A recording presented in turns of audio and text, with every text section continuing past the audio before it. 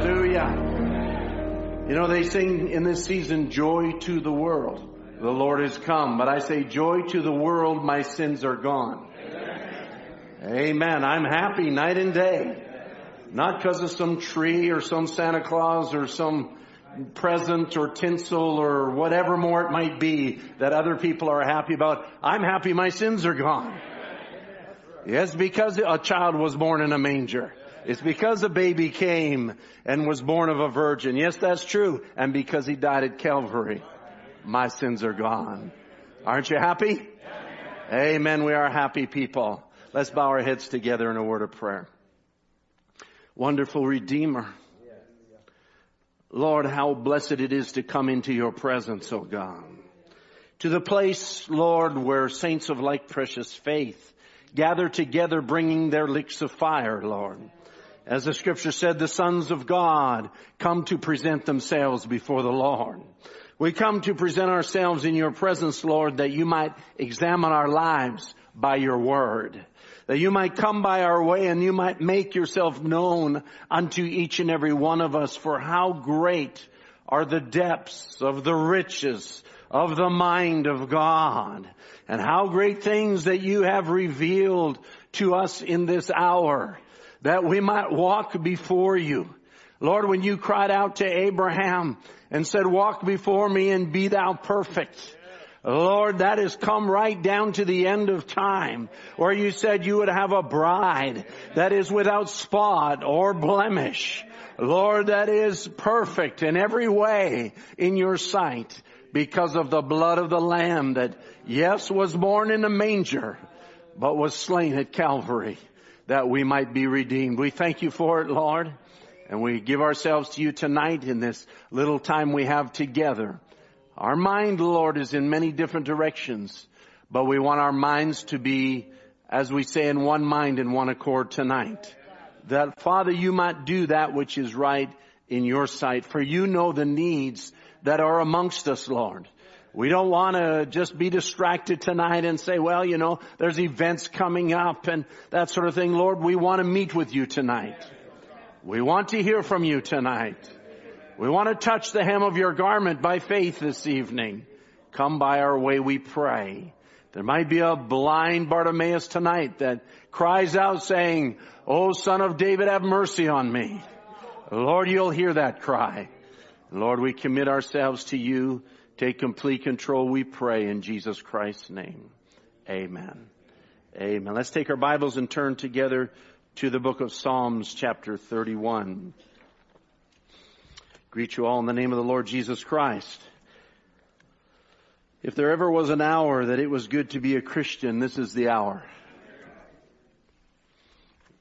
We want certainly to partake of all the benefits that God has for us in this hour, because the enemy is certainly doing all that he can to distract us from this hour. Amen. Distract us from what God is doing and take us captive. But greater is he that's in us than he that's in the world. I was reading through Psalms 31. We read this scripture to start about 10 days ago when we ministered on the secret feast in time of battle. We're going to take another aspect of that tonight, dwell more maybe on the feast aspect of it. Last time we dwelt more on the battle. And as I was reading through this entire chapter and looking at the different ways, it's amazing how David records this and in many other Psalms as he's in the midst of a great struggle. And as you read through his struggles, you find that a lot of it is mind struggles. It's battles in his mind and things that he's wrestling with and things that are being said about him and things that are being done against him and the circumstances that are arrayed against him. But then he lifts himself up into the presence of God. And that's what a person has to understand and learn how to do as a Christian. We're not immune from battles, but we have great weapons to overcome the enemy in the midst of this warfare. So Psalms chapter 31, you might want to read the entire chapter when you go home and just get the context, but we'll just read two verses, verse 19 and verse 20. So in the midst of all of this struggle, he cries out in verse 19, "Oh, how great is thy goodness, which thou hast laid up for them that fear thee, which thou hast wrought for them that trust in thee before the sons of men. For thou shalt hide them in the secret of thy presence from the pride of man. Thou shalt keep them secretly in a pavilion from the strife of tongues. Amen. The Lord is blessing to the word. You may be seated. So as David records or writes, as he sends this psalm, as it's written to the chief musician, he cries out in the midst of his distress. He looks up to God and says, but how great is your goodness? I'm going through a great trial, but how great is your goodness? I'm going through a battle, but I want to exclaim that God is good. And as we sing, God is good all the time. And there's never a situation but what we go through, but we realize that He has our best interests in His mind. And He's promised in His Word to never allow us, and believe me, I remind myself of this just like you do, but He never allows us to go through more than we can handle. For He knows what we can handle, and He'll never let the situation go too far. And so we are thankful for His goodness that He watches over us. He watches over the strife that's round about us. And He also, David says, it's not just His goodness, but that which He has laid up for them that fear Thee. That word laid up actually can be interpreted hidden. So He's hidden this great goodness for those that fear Him. In other words, it's not publicly known to everybody, but to those that fear God, there is a certain goodness of God that is hidden away just for you. For them which fear Thee, which Thou hast wrought. And this word wrought is a common word, but the emphasis is that God has done it. It's not that you have to store up. He has stored up. It's not that you have to provide. He has provided. As the scripture says, perilous times will come, but God has stored up some things for the elect in the midst of perilous times. In the midst of this hour that we are living in, there is a secret refuge and a secret source of strength to those that fear God and will turn to Him. And this goodness is prepared for you, and He has done the work. Amen. You don't have to do the work. He's already done the work. We could say, as Brother Branham said, God by grace sent a prophet. Amen. God by grace revealed His Word. God by grace loosed the 7 seals. Grace means predestinated and unmerited. It's not something that we did it. It's a one-sided covenant. But God has done this great thing, and it's for you. Amen. So we rejoice tonight. You know, we could liken it, of course, to the Christmas story of how that Jesus was sent, born in a manger, born of a virgin. And who did that? God did that. There was no council of churches. There was no Pharisees. There was nothing else. But God had prepared something. He had determined that this was the season. And the pieces, I would say, to the vision, as it were, of the prophets were now coming into place. And a virgin was on the earth, and circumstances were just right, and a nation was beginning to control the nations, and different things were in place. But in the midst of this, God did something good. And because of that, there was a resource in that hour. For them that trust Thee before the sons of men. So for specific individuals in these very specific times. I want to say God has done in Laodicea marvelous things that are going to carry us through. He's already prepared it. Praise the Lord. He's already done it. You just need to tap into the resource if you're not already there. If you're already there, stay there. Keep tapping into the resource. Don't let the devil try and distract you. Amen. Now, I will say that the devil at the same time has been preparing. He's been working overtime to prepare for end time events. I want you to maybe put those slides up for me if you would. I was reading through this and I thought, it's something that maybe I'll just read it here and I put it up on the screen so you could follow along. And, Brother Branham in the resume of the church ages, he makes these statements. He says, the false church groups will come together in a world council of churches. This world council of churches is the image erected to the beast. And then he reads Revelation chapter 13, verse 11 to 18. You can read that when you go home, where it talks about the lamb rising up out of the lamb rising up out of the land and the different events. He says, now remember, it was imperial pagan Rome that fell by the sword. But she was healed of her death stroke when she joined the nominal Christian Church of Rome and incorporated paganism and Christianity, and thereby became the Holy Roman Empire, which was to endure until Jesus came and destroyed her. But Rome is not going it alone. Her daughters are right with her, and she will take over absolute authority by the World Council of Churches. He says this may seem far-fetched to some, and it does in this hour. But actually it is very plain for all to see, because right now the churches are controlling politics, and at the opportune time will manifest exactly how great is that control. All right. So in other words, churches were moving in a political sphere, and he says there'll come a time where the world will realize just how much control they have. He says this ecumenical move will end up with Rome at the head, even though the people did not envision it that way. This is so because in Revelation 17:3-6 it states that the whore, Mystery Babylon, is seated on the beast. She is controlling the last fourth empire. The Roman church is doing that. With the world church system under her, Rome will be controlling, and this image, the church system, will be obedient to Rome because Rome controls the gold of the world. Why are you reading this, Brother Tim? Because the devil is making preparations. Thus, all the people have to belong to the world church system or be at the mercy of the elements. For they cannot buy or sell without the mark of the beast in the hand or head.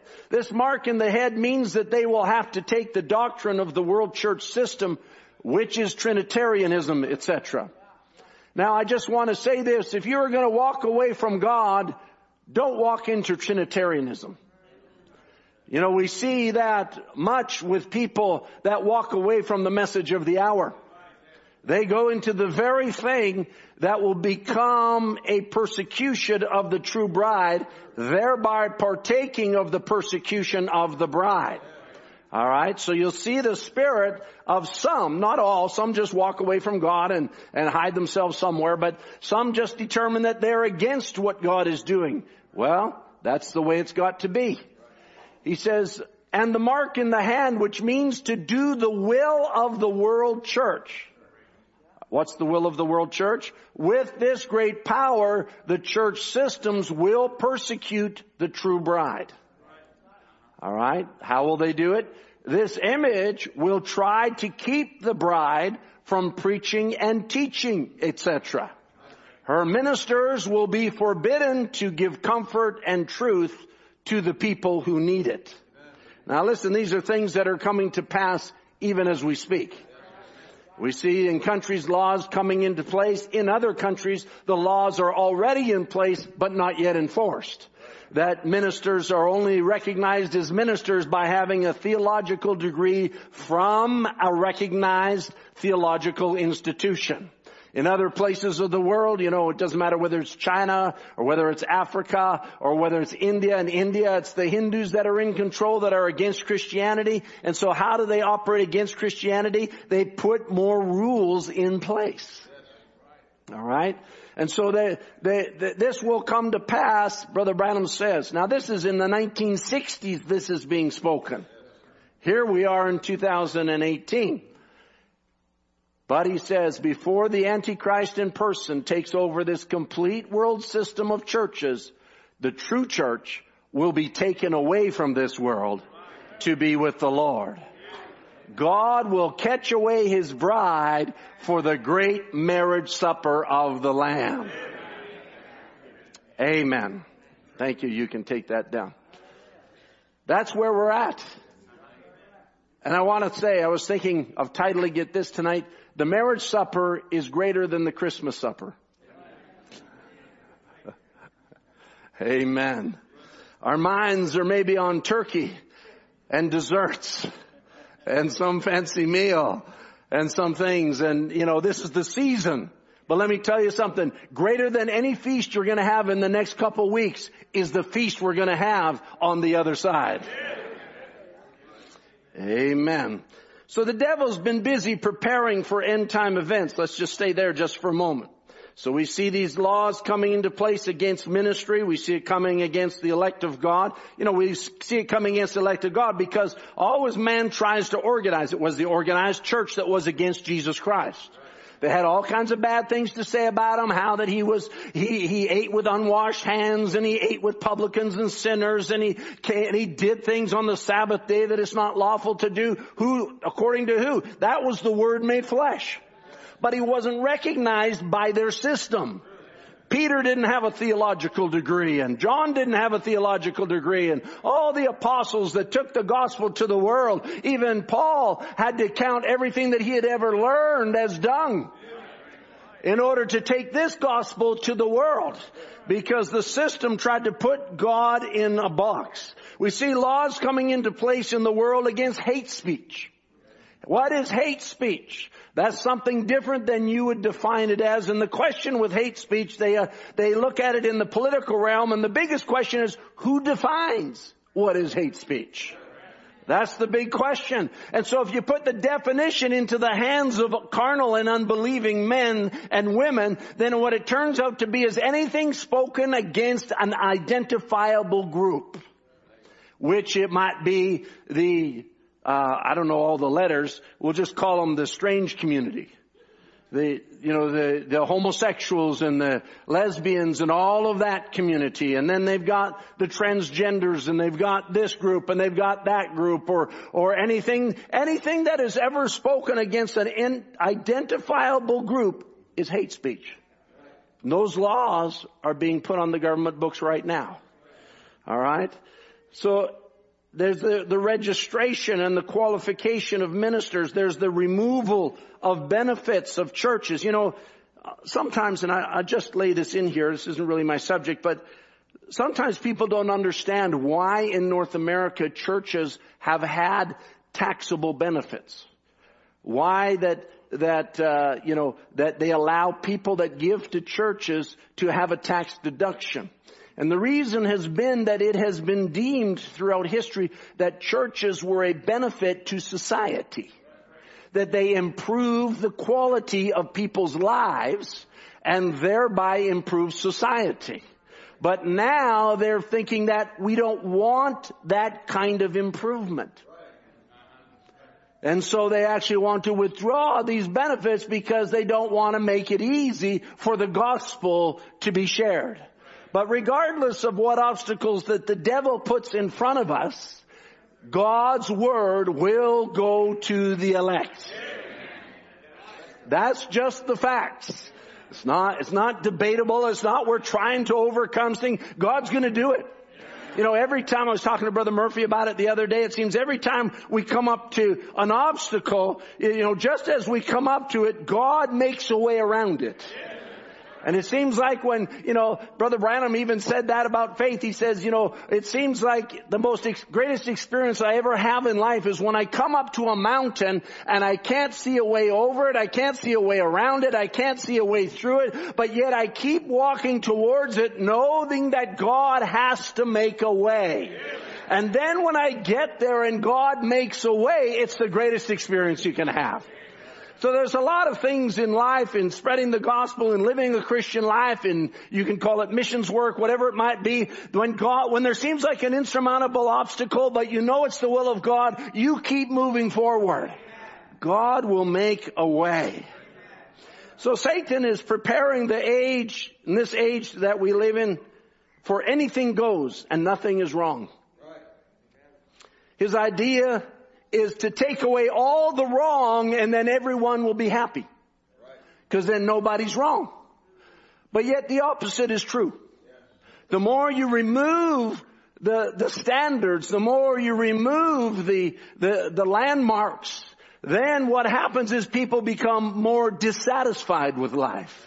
And it's actually proven fact in science that people become squirrely in their thinking, and they become unhappy, and they become very distressed and depressed, and anxiety begins to set in, and all of these kind of things in their mind because there isn't a standard. Listen, and the problem is that Satan wants to say there's no absolute, but it's the absolute that holds the sanity of the age. And if you walk away from the absolute of God's Word, if you take that out of somebody's life and you indeed take it away from society, what you're left with is insanity. People losing their minds because if there's no absolute, then how can I be just as right as the next person when I know that I'm so uncertain in myself? But it's in man to seek truth. Let me say that again. It's in man to seek truth.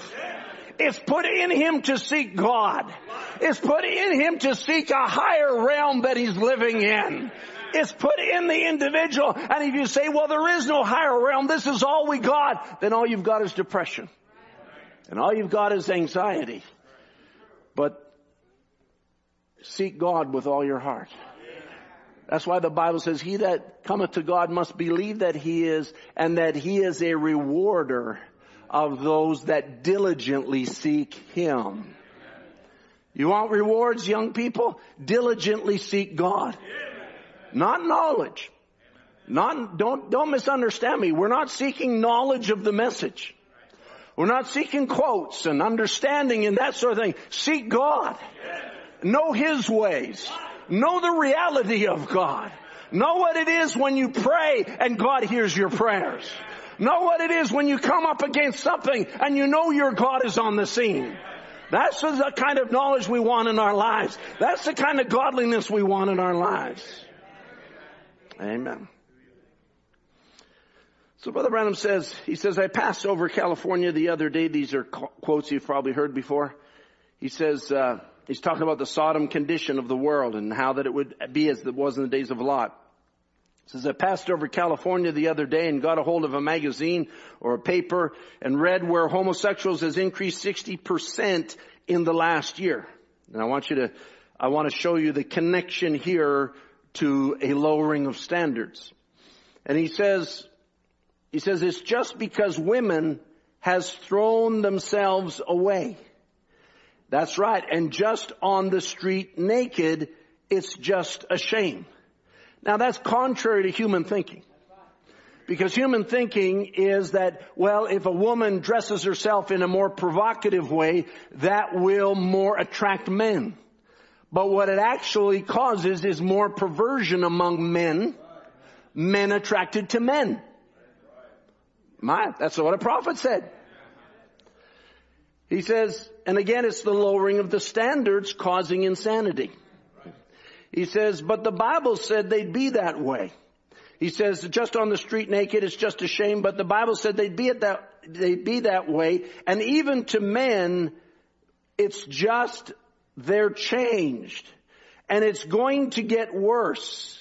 And then he says, this is 1964, if the world would stand another 50 years, the whole world would be insane. Well, this is 54 years later. And the world is insane. Welcome to the institution. You might think in your mind, what a horrible thing it would be to live in a mental institution. You're there. And insanity is all around you. And insanity is the norm. And this is the preparations that the devil has made for this age. All right. Next quote, going beyond the camp. Brother Branham says, I see Satan is taking his people beyond the camp of reason, beyond the camp of common sense. Satan has taken his people the other way beyond the camp, and God has taken his people beyond this other way. And Satan has taken them beyond the camp of common decency. And when it comes to a place that people can act and do and get by with the things that they're doing today in the order of morals, it's beyond my thoughts of how that a man can set his wife out here dressed like that and then slap somebody for insulting her. It's beyond common sense. He ought to know better than that. Beyond common decency. You might say, Brother Tim, this isn't much of a Christmas message. Praise the Lord. But this is what the devil's doing all around us. And this coming season, the subtleties of the devil and the things even that, I'll just say, the devil likes to put ideas of what Christmas is about. I'll just say, stay with the Word. He says, a lady left the house without her top clothes on. She should be in the institution because mentally there's something wrong. And if it was mentally to do a thing like that then, he says it certainly is something that's went insane. It's still a mental deficiency going beyond reason. He says, and when a man will smoke cigarettes and a doctor proving to him that thousands die every year from the cause and can still puff away at cigarettes, it seems like there's something wrong with a man's mind. And when a man has a mental shock and he can't get himself together, what he's doing, he'll search every doctor's office there is in the country to find out what's wrong with him, but then he'll stand at the bar or in a car and drink till he's totally insane. He says spending his money to shove himself into that, if he happened to going into it without liquor, then he'll spend every penny he finds to the doctor's office to try and find out what's wrong with him. Then Brother Branham says, it doesn't make sense. This age that we're living in, it doesn't make sense. All right, one more quote on this line. Forgive me for taking you down this road. But it's sobering, isn't it? And it's something to quicken us and stir us and realize I don't want none of that. I don't want it in my home. I don't want it in my life. I don't want it on my phone. I don't want it on my computer screen. I don't want it anywhere that I am, because I've been given a resource to keep me away from those things. So Brother Branham says, look at the televisions and these things, getting these fictitious things in order. It'll come a time, I predict. I was reading an article the other day on the rendering of graphics in movies. Now, I don't remember the name for it. But where they have actors, but then they render them into things that they're not even in. They're actually, I think they call it a green screen or something, and they just show a lot of animation and different things that looks real. And the computer effects and graphical effects in movies are beyond the imagination. Well, I guess it's not beyond somebody's imagination, but it's so far into the imagination of men's minds that it's amazing what they can do with programming of a computer. All right. So now here's Brother Branham saying where it'll take people. He says it'll come a time, I predict, that people will become totally insane. The world will be people. The Bible speaks of hideous sights as they show in movies today, of some prehistoric creature's eggs that's lived in the earth for so many thousands of years hatch and come forth. He says that's just a minor thing of what's going to happen. All right, so he's saying what they're showing in movies back then in the 60s is minor to what's going to happen. He says, when hell is opened and the devil comes out with all of his mysterious things of locusts with hair like women and teeth like lions, why the world will be completely, totally insane. And it's not just about 1 degree from it now. 1965. Just over 50 years ago, and we're here. But in the midst of the strife of words, there's a secret place. In the midst of all this going on that is driving the world insane, and I can sense, you can sense even as I'm speaking about it, the pressure of the world, even in this service. Amen? Our thoughts go to the things that we've heard, or the things that we've seen, or different things that maybe you were involved with in some area of your life, or even things that you're secretly involved in now, that are pushing you to lines of sanity.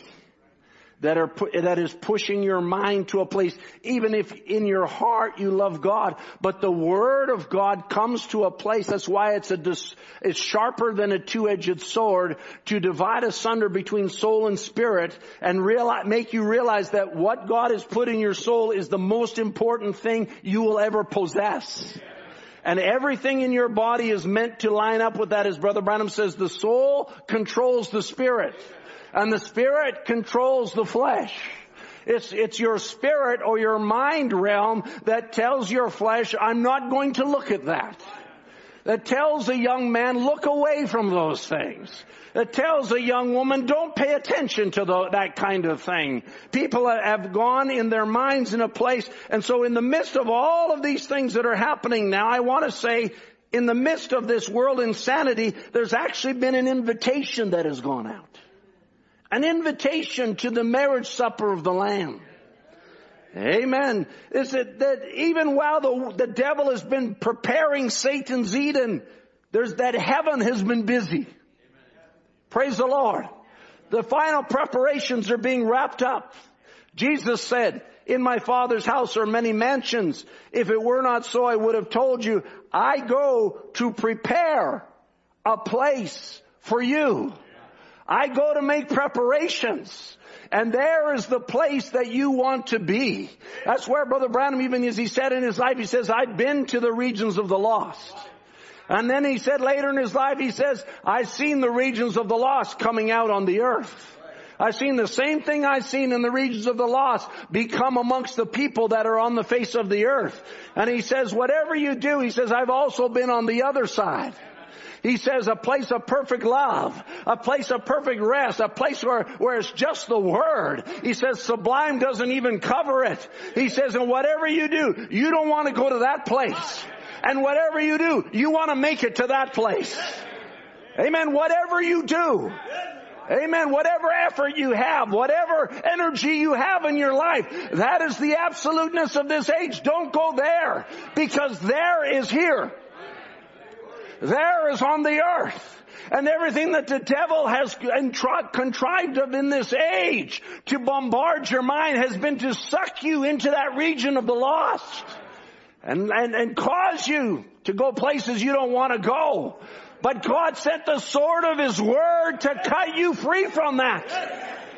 And to lift you up in heavenly places in Christ Jesus. So that you can stand in the presence of God and say, God, I believe you. Amen. I believe there's another realm. I believe there's heavenly things. I'm partaking of joy unspeakable and full of glory. I'll tell you what, there's nothing like a quickened believer being able to open his Bible and read a scripture. I don't care. I just opened my Bible. I ended up between the Old and New Testament. But open your Bible and you just read any old scripture. I could read any old scripture here. Jesus said, if I have spoken evil, bear witness of the evil. But if well, why smitest thou me? You can preach a whole sermon on that. Just any scripture. Listen to a message. Just any message. Plug in any MP3. Turn on any service. Jump to any point in the service. And get blessed. And come into an atmosphere. Because it's atmosphere, because it's the things that you think on that create an atmosphere. It's the things that you do that create an atmosphere. Had trouble with my son. Not trouble, but my son had troubles the other night. Wee hours in the morning, Tuesday morning. Where's my wife sitting? She over here? She's over there. Tuesday morning, right? Days just blend together sometimes. And especially when you're up in the middle of the night with a baby. And I heard her get up and the baby was all distraught. And I kind of thought I knew what it was. And so I wait to see if he calmed down, and he didn't calm down. I think you were up 2 hours with him. Is that about it? 2 hours, and he was just troubled. And finally she came into the room, 5 a.m, and she said, I can't get him to sleep. He's just, every time he wakes up and he's scared and he's fearful. And I knew what had caused it. I'm not going to tell you what caused it because it's not that important, but I knew what had caused it. And so I'm not telling you because I did it, because I didn't do it. But I knew what had caused it, for him to have these troubles. And so I said to her, all right, give him to me. You go to sleep. She was preparing for something. I knew she needed her sleep. I said, you go to sleep. I'll take care of him. So she went to bed and I got up and 5 a.m, took him in his room, held him in my arms and just began to create an atmosphere as I begin to sing. Now, when I sing, that doesn't necessarily create an atmosphere. But it's the song that I was singing that creates an atmosphere. All right? And I just began to sing, Jesus is the sweetest name I know, and he's just the same. And I just began to sing this song, as his holy name. Just began to create an atmosphere. Then I moved to another song, and I can't remember how that one went right now. And so then we just began to sing and create an atmosphere. So then I began to sense a little bit of easiness come in the room, and then I began to just pray and look to the Lord. And so I took him out of my arms and I laid him in the crib and I kept singing. I kept creating an atmosphere. And then I thought, well, I can't go to bed yet because he's not totally asleep yet. So then I just had a prayer meeting. I got down on my knees in front of the rocking chair and I thought, Lord, I can't go to bed anyway because he's not ready yet. So I'm just going to spend some time in prayer. So after about, I don't know how long it was in prayer. I won't even say. Not important. But after a little while in prayer, then I found out he was sound asleep, solid as a rock. I got up from there and went back to my bed and crawled into bed, and my wife was sound asleep and everybody was sound asleep. What is it? Where did I learn that? From the message of the hour. If it wasn't for this message, I wouldn't know to do that. But you learn how to create an atmosphere. You know that you're a son of God and you have a right to take a situation under your control. And so you begin to apply the word by the weapons of the warfare that have been given to you. And he woke up, he slept I think till 11 o'clock that morning or whatever it was, and had a wonderful night's sleep. My wonderful wife had a wonderful night's sleep, and everybody was chipper and happy in the morning. Why? Because there's a place to go that's a secret place of refuge. Hallelujah.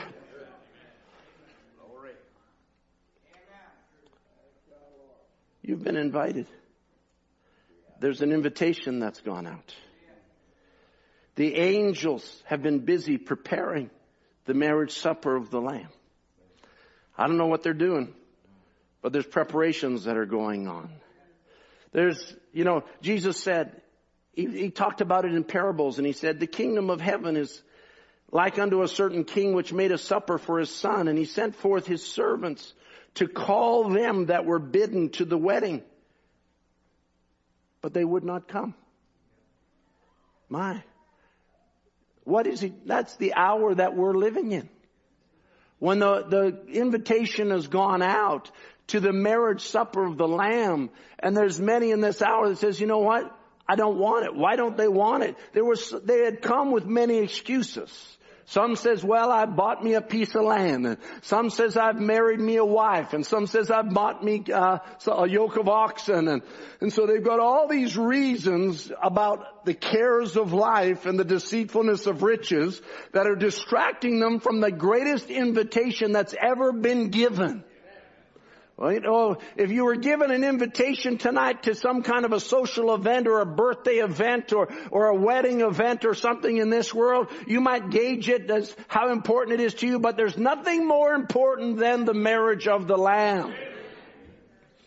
Nothing's more important. Jesus says in another place, Luke records it, he says, a certain man made a great supper, bade many, and sent his servant at supper time to say to them that were bidden, come, for all things are now ready. That's the end time message. When everything was ready, when everything was prepared, then the call goes out, come, For everything's ready. Like Matthew 25, at midnight there was a cry. And the cry made, behold, the bridegroom cometh, go ye out to meet him. You see, I'm talking about an invitation. It says in 1 Thessalonians 4, it says, the Lord himself shall descend from heaven, firstly with a shout. Firstly, the message goes out. Firstly, the invitation goes out. To gather the elect from the four corners of the earth and bring them into the image of Jesus Christ. Bring them into a marriage with the Word of God. Bring them into a union with something that is present on the earth, and that is the revealing of the Word of God. Before you go to the marriage supper, you've got to be married. It's only for the bride and the bridegroom. The angels will be in attendance. The heavenly host will be there. But it's really being prepared for the bride, the heavenly bridegroom and the earthly bride. Amen. The shout has come to take us there. Amen. I don't want to keep us too long tonight. But it's invitation only. And it's not public invitation, but a secret invitation. It's a place where only the bride can be gathered around. That's why he says the Lord will come as a thief in the night. It'll be a secret catching away. It'll be a word that will go to those whom he knows are prepared to receive this word. And with her enemies gathered all around her, she'll receive this invitation. But this invitation is not just an invitation to a future event. This invitation is an invitation to a present event. Like the shepherds that were in the field when they heard the heavenly host crying out, glory to God in the highest, and on earth peace to men of goodwill. They misinterpret that and say peace and goodwill to men. But it's actually to men of goodwill. And so in all of that proclamation, they thought, oh my, this is a great event that's future or past. No, this is something that's happening right now. Go into Bethlehem and you will find him laying in a manger, and there you will be able to see this king that is born in Bethlehem. And what did they do? They immediately left their flocks out in the field and they ran into the city to go and behold the present day event. Amen. This message is not just an invitation to a future event. This is an invitation to right now be clothed with the Word of God. Right now, take your position in the body of Jesus Christ. Right now, recognize that Christ is born in the manger of your heart. Right now, recognize the reality of a power of a word that has come in this hour to protect you from the insanity that's all around you. The only thing that can protect you is what God has done in this hour. The work that he has wrought to hide you in the secret place. Oh Lord, hide me till thy wrath be past. Hide me in the secret of your pavilion. With the wrath of God belching overhead, the government's going crazy. The nation's going crazy. The populace going crazy, burning up, protesting. The perversion's going crazy. Everybody wants their way. Everybody wants their idea. But in the midst of it all, God says, you're invited to a secret place. Hallelujah. I got invited to this secret place. What a message. I got invited to this message. I got invited to partake of this. I got invited to feed on this. I got invited to be strengthened by this. I got invited to be protected by this. What else is there? This is all there is. Lord, hide me from this wrath that is pouring out on the world. Until it's all gone, just hide me in this secret place. Fill me with the strength of the revealed Word of God. This is not a church system. It's not a group. It's not a name of a tile on a wall called Cloverdale Bible Way or any other building. It's not a particular select group. It's a place. It's a place where God's revelation is being poured out. It's a place where God is pouring in strength. Lord, help me tonight. It's a place where God wants to take you and says, I'll protect you. The devil wants to destroy your mind, but I will protect you. The devil wants to leave you in total confusion, but I will give you peace. The devil wants to fill you with anxiety, but I will give you joy. The devil wants to depress you. The devil wants to take you under the bondage of depression, but I will give you a cause to live for. I have brought this work. I have done this work. I went out into the hills of Kentucky. I took a man out of the hills of Kentucky. I molded his life so that when he spoke, it wouldn't be him speaking. It would be me speaking. He wouldn't speak in theological terms because I don't speak in theological terms. He would speak in common terms. He would speak in common stories. He would speak in human ways because he would be an expression of my word in this hour, that you might have a secret place. Hallelujah. That you might have a place to go in the midst of your battle. Hallelujah. God says, I got a place for you. Yes, you're in a battle. Yes, there's enemies all around. Yeah, there's 200,000 spiritual demons that are streaming through this age looking for a bride. Looking for people. Oh, there's one right there. Let's get him. Let's assault his mind. We know what his weakness is. We've studied the human nature for 6,000 years. We know how to do it. We prepared the internet. We have prepared the television. We have prepared the music. We have prepared the radio. We have prepared the society. We have prepared the stores. We have prepared the malls. We have prepared the restaurants. We have prepared everything to assault you. What do we have? A secret place.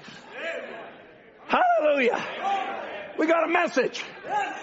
A secret place that we can run to and be safe.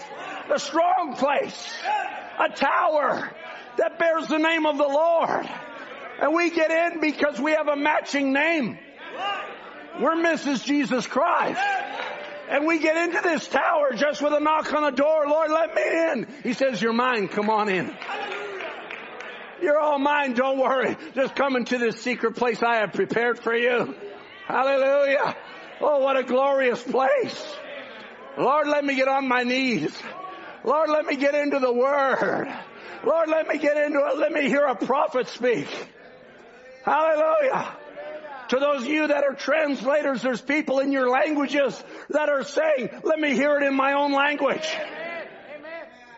Let me hear it, Brother Murphy laboring. Yeah, I caught the end of his service Sunday night where he talked about that woman Pentecostal preacher and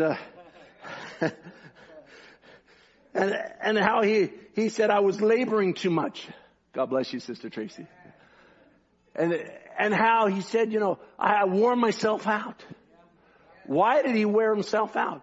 Was so that some believers over in China could hear a prophet preach.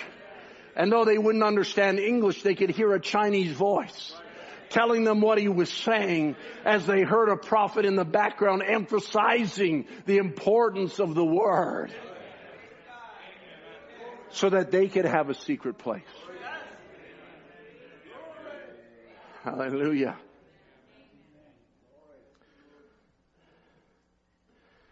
Psalms 23 says, Thou preparest a table before me in the presence of mine enemies. Psalms 34 says, O taste and see that the Lord is good. Blessed is the man that trusts in him. Feasting in the presence of our enemies. Feasting in the midst of a battle.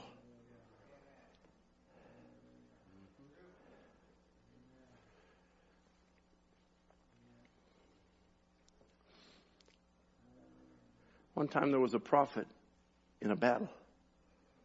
He lost his mind. He had a nervous breakdown. And he ran away after he had proclaimed the name of the Lord on Mount Carmel. Showed them that God was God. And that Jehovah was God. And then the queen threatened him.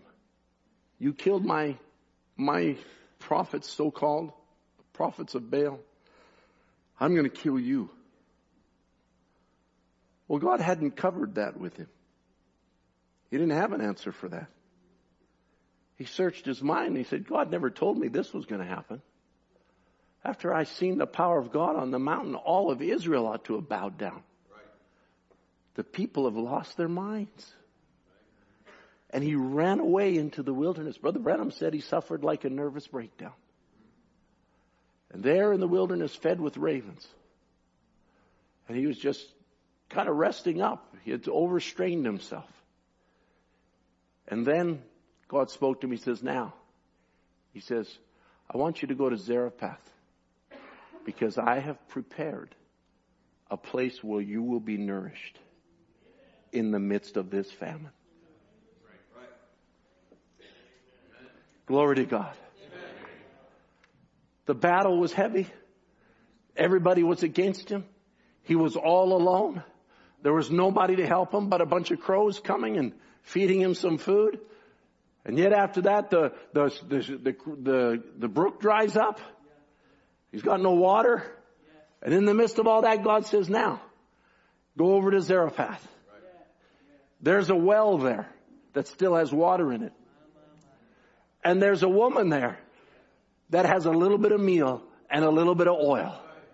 And it won't run dry. As a matter of fact, it'll nourish you and it'll nourish her and her son. And it'll be a secret place where you will be able to gain strength while the rest of the world is falling apart. Hallelujah. And there he stayed feasting in the midst of a famine, nourishing himself for strength when nothing else could strengthen him. Jesus said in John 16 about joy, he says, listen, he says, I say unto you that you shall weep and lament, but the world shall rejoice and you shall be sorrowful. But your sorrow shall be turned to joy. As a woman when she is in travail with sorrow because her hour is come, but as soon as she is delivered of the child, she remembers no more the anguish for joy that a man is born into the world.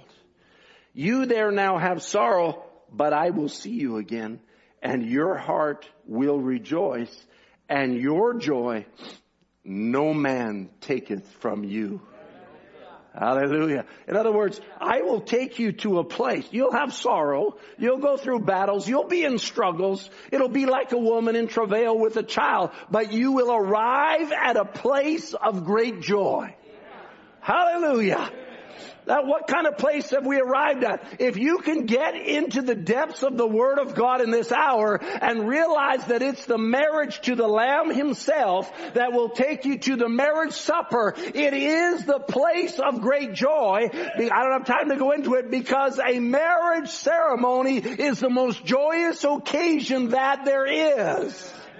Amen. That's why they sing joy to the world, and that's why I said a marriage feast is greater than a Christmas feast. Whatever joy they have at Christmas time will never compare to the joy that the bride of Jesus Christ has in the opening of the Word of God. Amen. Where is all this? It's the secret place of sustenance that's hidden within an end time message. Amen. It's like Brother Branham talked about that bear. I got to bring this to a close. He talked about that little bear when he's out hunting. He was all by himself. He thought, I'm going to take what I enjoy eating. And so he took the ingredients for pancakes or flapjacks, as he would call them, and what to put on them, which he loved, molasses. What I love is maple syrup, but he loved molasses. And he had a little bucket of molasses. I don't know how big that bucket would be. Would you, Brother Ed? I don't know how big it was. He says, but He says he had gone fishing down to the stream, and he had been throwing little bugs in the stream, watching the trout eat the bugs. And he was just kind of, where was he? He was in a secret place. He was in a place of joy, right? There's nobody harming him there.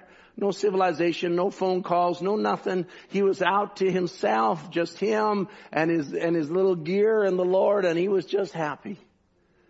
And he comes back to his tent, and there's bears in his tent. And you know the story, how the mama bear and the baby bears were in there rooting around. They do what bears do, and they scrounge around, and they're looking for stuff. And so one of the bears, he kind of shooed them away. But one of the baby bears, have you ever been near baby bears? I've been more near than I should be in my life. But, if you've ever been near them, they're just cute little things, and you want to pick them up. But yet, in the midst of it all, you realize they have a mother. And you don't want to pick them up. And so this baby bear's in his tent and not leaving, and so he's trying to figure out what's going on. And finally he gets a right angle to it, and he sees this baby bear has got into his own special treasure, a bucket of molasses. He says, and it had its head stuck in there. And it was just licking away, and it didn't pay no heed to him, and it was just going on and on and on. And it was oblivious to the danger that was around it. Because it had got into a source that had its full attention, and it didn't matter what else was happening. Listen, that's the way it is in the revealing of God's Word. You tap into a source that is so rich and so sweet and so powerful that it doesn't matter what the world is doing.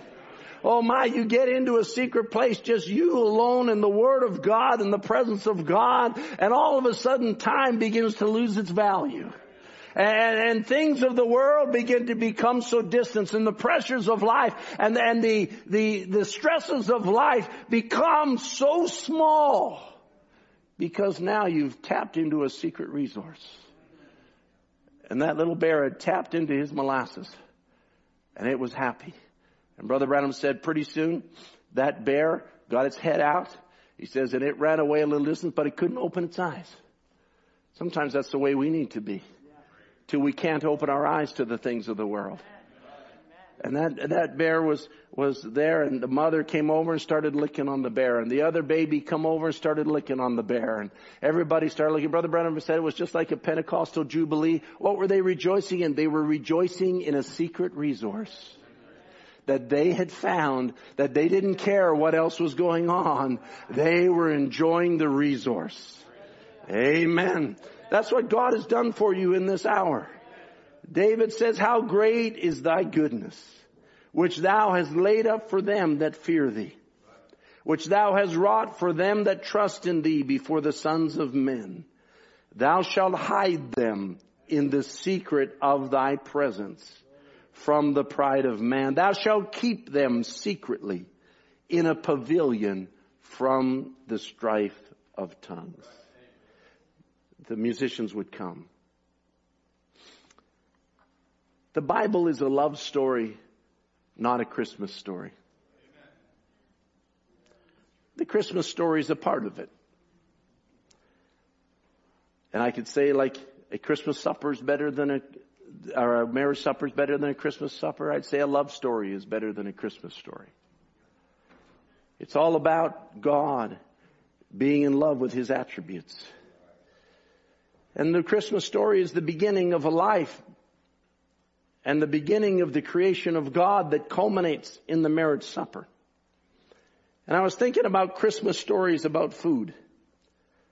That might seem strange. But, food is so much associated with Christmas.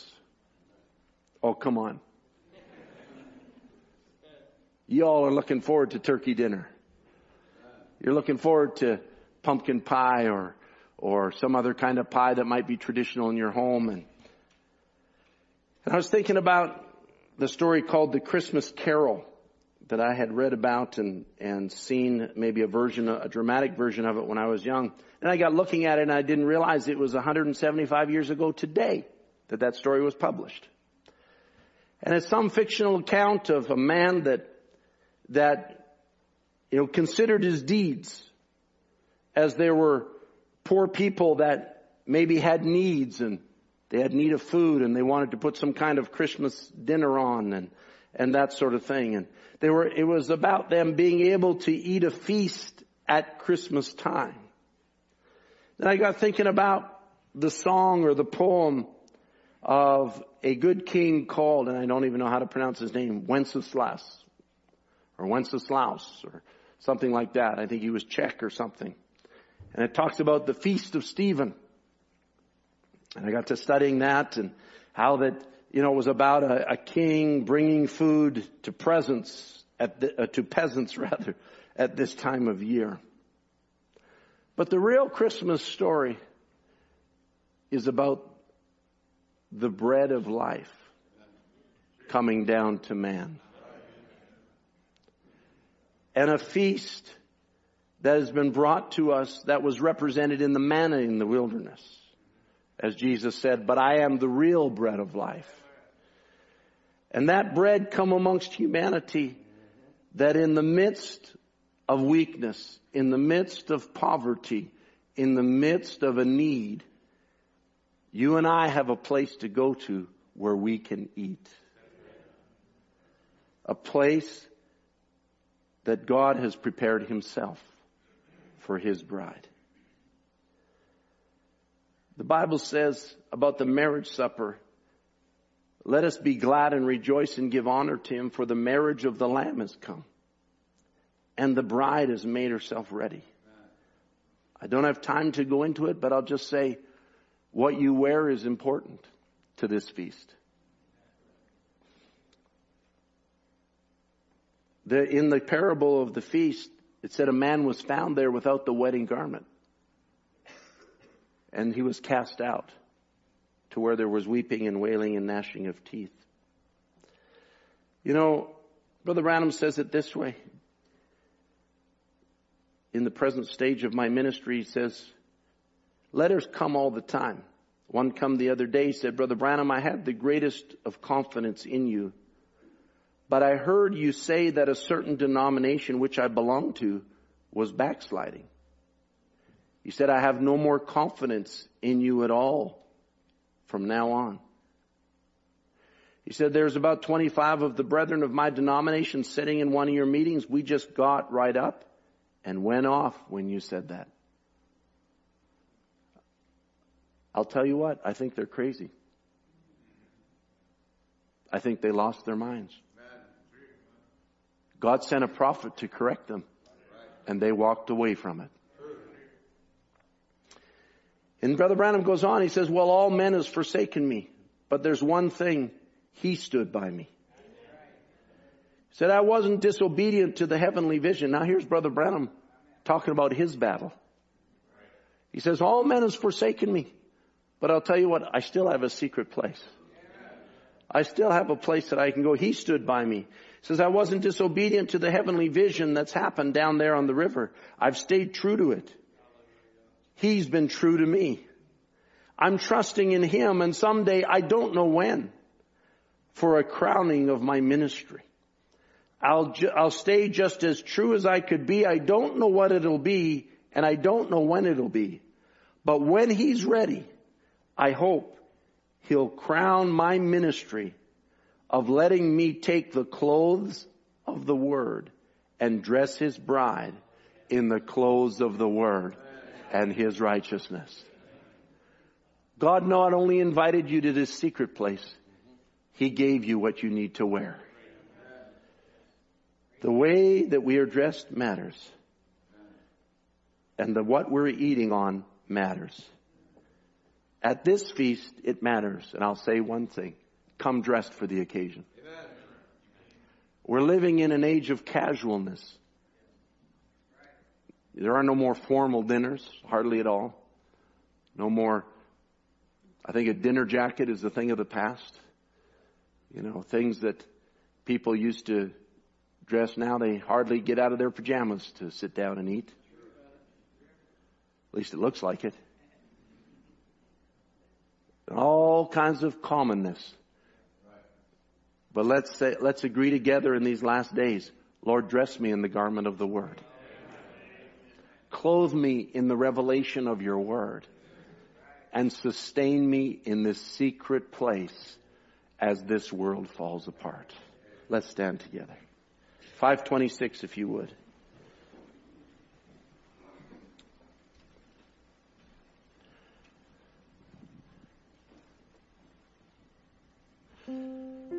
Oh, the judgment day is coming. What an awful day it will be. And it's not very far off. But Christ forever is my refuge. He's the rock of ages that was cleft for me. Do you believe that tonight? Oh, the judgment day is coming. What an awful day to be. Christ forever is my refuge.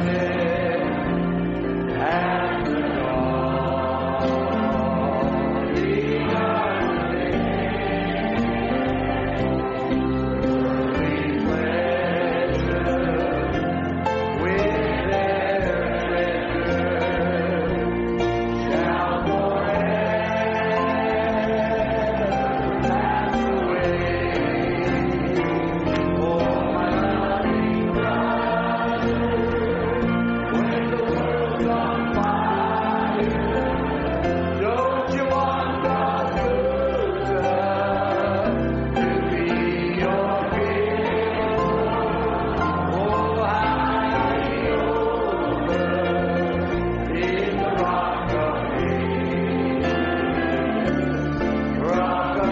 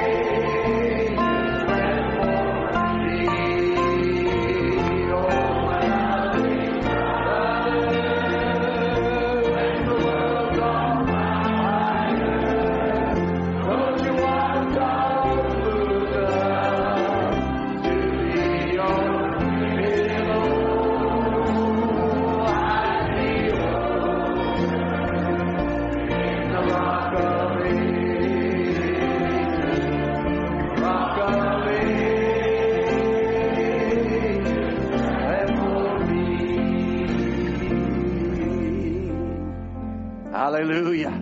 You're saying He is my everything. He is my all. He is my everything. Both great and small. Is He your everything tonight? Amen. If He isn't, make Him your everything tonight. Say, Lord, take away all the distractions. Take away all that the devil's trying to trap me into and hide me in that secret place. Amen. He is my everything. He is my all. He is my everything, both great and small. He gave Himself for me. He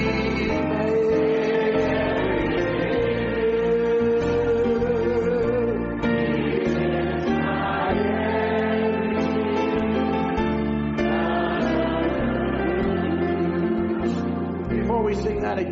actually make it personal and say, you are my everything. I want you to realize something. If you're here tonight and you're in distress, or you're in a situation where you're in a battle and the devil's moving around your life trying to entrap you, what you need to do tonight is just what these words say.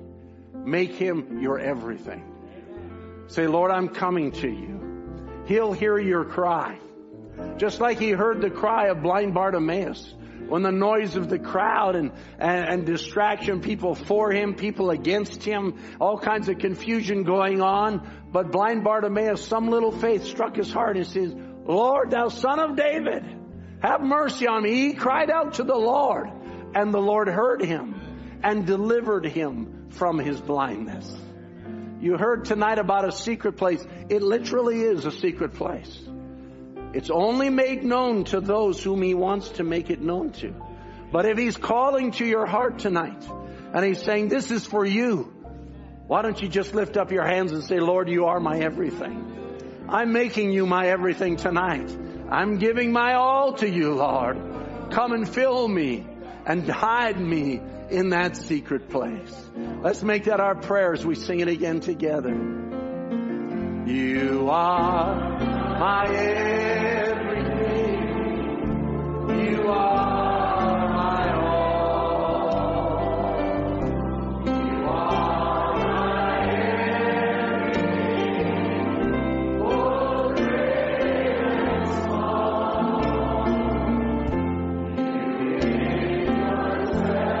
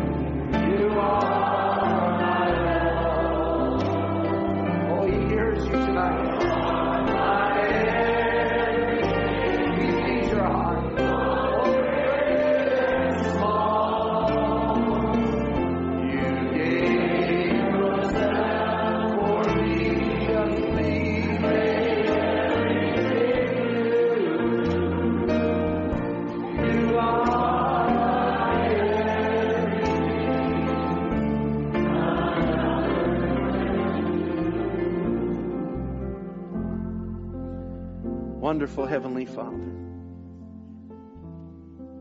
Oh Lord. Father, my God, my King, my Master, my Redeemer. Oh, you are the lover of our souls, oh God. How you care for us. And you said, Lord, that we should cast our cares upon you, for you care for us, oh God. You see what we're going through.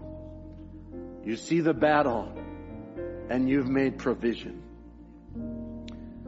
You knew Elijah would run. You knew he'd need to be sustained, and you prepared a place for him. You knew the enemy would be against your bride in this hour. You knew what we would have need of, and you prepared a place for us, Lord. We thank you for that, Lord. If there's one refugee, as it were, Lord, that's running scared in this hour under the sound of my voice this evening, oh Lord, may you open the door for them. Say, come in to my secret place. Come in, I'm inviting you. Come in and surrender your cares to me. Lay your burdens down, and Lord, may you just speak so sweetly to their hearts. Lord, may you send the Holy Spirit to soothe their minds and drive out every scar of the enemy and heal them, oh Lord. Lord, we're just committing each one into your hands. Oh Lord, we thank you. Thank you for all that you've done. Thank you for this church. Thank you for these people. Thank you for the pastor, Lord, and his life that's been given in service to you, Father. Thank you, Lord, for family that you've given us. Thank you for the ones that are saved and the ones that are going to be saved. We thank you for each and every one, Lord. And Lord, even as we look into this end of the year time, Christmas time we call it, it's a time of reflection. It's a time, Lord, of where we just slow down, begin to appreciate what you've done for us and what others mean to us, and so many good things, Lord. We thank you for the real meaning of what it's all about. We love you, Lord. Thank you for Bethlehem, and thank you for Calvary, and thank you for all you've done for us, Lord. We commit ourselves into your hands. Ask your blessing on the people. Lord, may you be with them in the days ahead. There'll be time spent with family. There'll be time with loved ones. We're so thankful for that, Lord. Lord, may you always give us wisdom and the right things to say and the right atmosphere, that we might give you the preeminence in every gathering. We commit all things to you for your glory. In Jesus Christ's name. Amen. Amen. Oh, we just love him, don't we? Amen. So I think tomorrow night the school invited you all to their Christmas event, concert, whatever they would call it. I don't think there's a Friday night happening, no service or anything. But Sunday is 2 services, correct? 2 services on Sunday. And so we just come back into the house of God and thank him again for what he's done for us. Amen. God bless you. Shake one another's hand as you go. The service is dismissed in Jesus' name.